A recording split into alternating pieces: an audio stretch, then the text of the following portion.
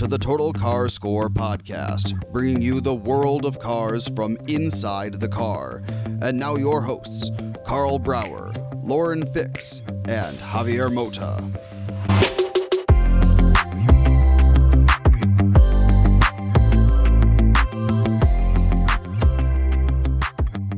Well, Carl, here we are, another special episode of Monterey Car Week.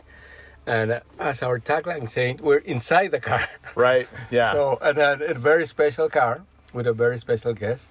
So introduce him, please. Yes, so we are very fortunate because we're not only sitting in kind of the big deal, high profile new car from Jeep, which is this Grand Wagoneer that we are sitting in, but we have one of the masterminds behind the car, the head of design for Stellantis, Ralph Gilles, is sitting here with us, Javier. So, Mr. Gilles, thank you for taking the time. It's an honor to be with you. Well, thank you very much. And we were having a really good conversation at dinner. We just finished. But we want to share it with the audience, obviously. And Ralph, I mean, we have to say, like, the work that you have done in the past many years, but especially lately, it's been amazing. And you have changed the brand, all the brands basically in the group.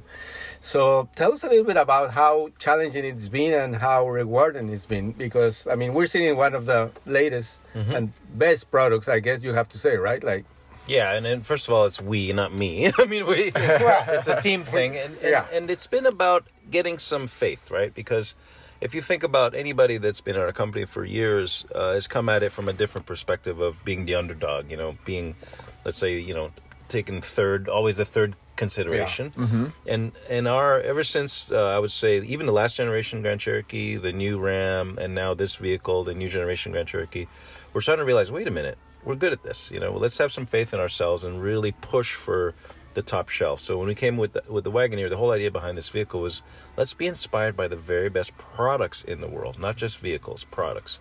Whether it's watches, cutlery, architecture, bespoke anything, craftsmanship, artisanal results. Because people feel that when something is well made, it's beautiful, but it's well made and it has just lasting qualities. All of a sudden your brand is escalated. And as caretakers, as designers, we're considering ourselves caretakers of a brand. Yeah. Right? We have it for a little while, then we hand it over to the next designer. Yes. And we better leave that brand better than we found it. Right. So for Wagoneer, all of us, every single designer I know has a story about a Wagoneer. Anybody who's lived in America has lived something special about this brand. And it was daunting to take this project on. So, so everybody honestly over-delivered, and our engineers, even though at first it was painful, you know, they all said, "You really want to do this?" And like, boom, and the product, everyone got behind it and got excited about this ability to go for the top of the mountain. Let's not mess around here. Let's develop an amazing vehicle. And what I'm seeing so far in where we are at Pebble Beach, I'm realizing people get it. I've talked to many like private people that just walked up and saw the car, and they open the door, they look around, they go, they get it. I don't have to even explain it. They just understand what we're trying to do. Yeah, and you know, we talked about this earlier, Ralph, but you know, Jeep isn't thought of inherently as a premium brand. Yeah. Yet you've created a product that can go head to head against an Escalade. I have to tell you a story that pissed me off. So yes? we did a clinic on this in the early days when we were considering Wagoneer. We talked to Land Rover owners.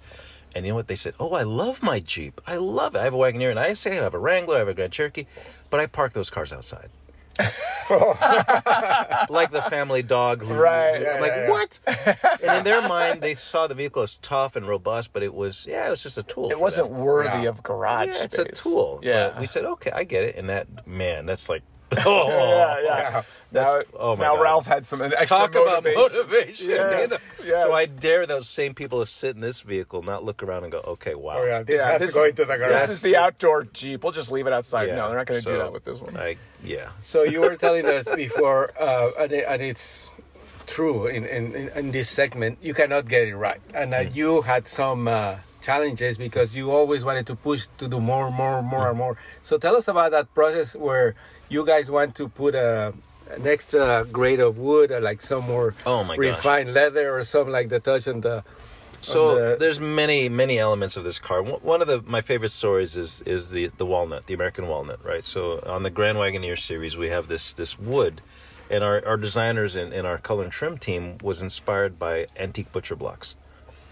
they actually went and bought one. We actually had a butcher block in the studio. We looked at it, and all of us were just, because someone had it in their image boards, and they said, no, I want to see a real one. So we found one, and we looked at it. We're fascinated how beautifully oiled it looked. It didn't have any varnish on it, just natural finishes, open pour. So we said, okay, we want the vehicle to have open pour wood. That is not easy to do. Because our engineers are, you have to drown it in clear coat to protect it from the elements and all this UV coating. Like, whoa, no, that's going to lose all its magic. So it took us 3.5 years to develop what you're seeing today. Wow. And on top of that, just to make the pain more painful, is we wanted to embed the letters Grand Wagoneer inside the wood. That was a whole other, at least 6 months of bitching and moaning, and engineers throwing, stuff on the ground. Right. But they figured it out. I have to, our durability team, this is no joke. I mean, our cars go through vigorous testing, heat loads, all these things. So hats off to them. And I remember when I was driving this very recently, how it was mentioned during the presentation, and then I got in the vehicle, and of course you're trying to make sure you get your seat right, and you want to make sure you're learning the car and you're driving the route. And at some point, I think I was at a stoplight, and I had a chance to look around, and I had forgotten. And then I looked over and I saw it there in the wood. And then I'm like, once I saw it, I was kind of fixated on it. I was like reaching over and touching it. And I was like, is that all embedded? Is it flush? Yeah. But it's very cool because, again, it's not something that hits you over the head when you get in the car. But it's a really cool detail when you see it. And it was in our concept car. We did it, and we had an internal concept. We never showed it to the public, but we showed it to our CEO. We had an internal concept. And everyone looked, it's nice, but we'll never do it for production. We're like, hell no. We're going to... And it's actually, the whole vehicle is full of those stories where we thought, there's no way this stuff is going to make it all the way to production. Because honestly, we're coming from nowhere in this segment, right? And everything made it. Every single idea we had, the quilting, I'm sure you talked to Chris Benjamin, the dual color piping. I mean... stuff that we'd only dream of is actually here, and I can't wait for owners to enjoy it and get it and tell their friends about it. I know it's going to be one of those word-of-mouth vehicles that a Land Rover guy finally said, I bought my first American car in 20 years. Right, yeah. And he's like almost gushing about it because everyone inside wants to be part of this Wagoneer thing. Right. But we owe it to them to bring something of this level to them. Right. That makes it not just kind of this kind of recessive desire, but this very active passion. And it's a legit machine. I mean, the engineers went to town on it. The dynamics, the brakes, the towing capability, it's all. Yeah. And this is audio, obviously, so we cannot visually show anything. But believe me, everything you see, you touch, you smell, you feel, like the comfort of the seats, everything is done perfectly. And then I bet you, if you blindfold someone and sit in the car and they don't tell them it's a Jeep, they probably believe it's like a car that's like a Bentley or something. Yeah, Bentley, a Rolls Royce or something like that. Because the quality of everything. No, honestly, everything. Yeah. Touch this seat, even here, the. Well, I knew you guys were capable of this years ago because I've got a 2018 Dodge Demon, and I got the Demon Red interior. And I got to tell you, Ralph, I don't think I've ever talked to you about this, but I gush about that car all the time, and people expect me to gush about the quarter mile times and the horsepower numbers and all, which are amazing on the car. What I start gushing about that car is the interior seat material. I mean, I've driven everything. I've driven Ferraris, I've driven Bentleys, and all. I've driven Rolls Royces. And I remember the first time I got in that car, and I was looking at the seats, and then I started touching the seats, and I'm like, what is going on? It's our Laguna this leather. Is the softest leather I've ever... And then the car will sit for 2 weeks because I don't have time, I'm traveling, or I've got press cars and all that smell builds up in it. And then I open the door, and it's that car has the greatest, simple brief. I want to be able to drive that car naked. Exactly. No, I mean that's it. I have seat covers on the seat now because I don't want people to screw it up. That. Yeah, no, just let them enjoy it. No, man, it's don't mess up the leather in this car. This car's got the best leather. But it's our Laguna leather. It has this drag to it. It has this beautiful finish. Oh my gosh, and smell the smell. I can't believe it. It's like the best smelling leather. It's a car for all the senses. Really, you have to really feel it and enjoy every aspect of it.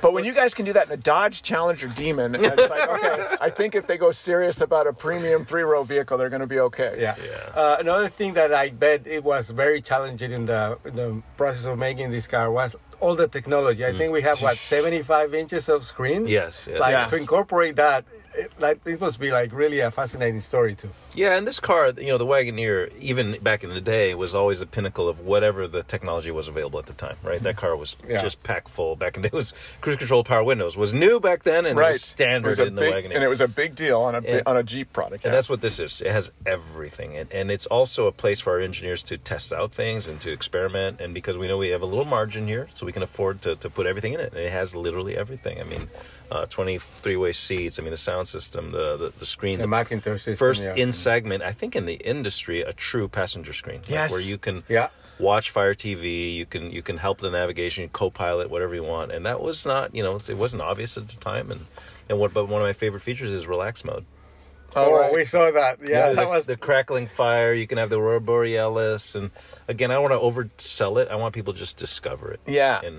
Well, you know what's going to be interesting, because this is going to happen. You've made a brilliant move as a car designer when everyone is doing what you did first 2 years later. How many passenger screens are we going to see introduced in the industry over the next 2, 3, 4 years? Yeah. Because you guys did it first, and now there's a new standard. And Mark Allen, I know you met him a few weeks ago and re-met him again, but he's the king of the Easter eggs. And they're all over this vehicle. Yes, and they're because it's a bespoke, fancy vehicle. They're very subtle, but they're there. Yeah, so I cannot wait for people to hopefully post about, oh my God, I found this Easter egg. And that's another thing our competitors have been copying. Yes, I've seen them pop all over the place.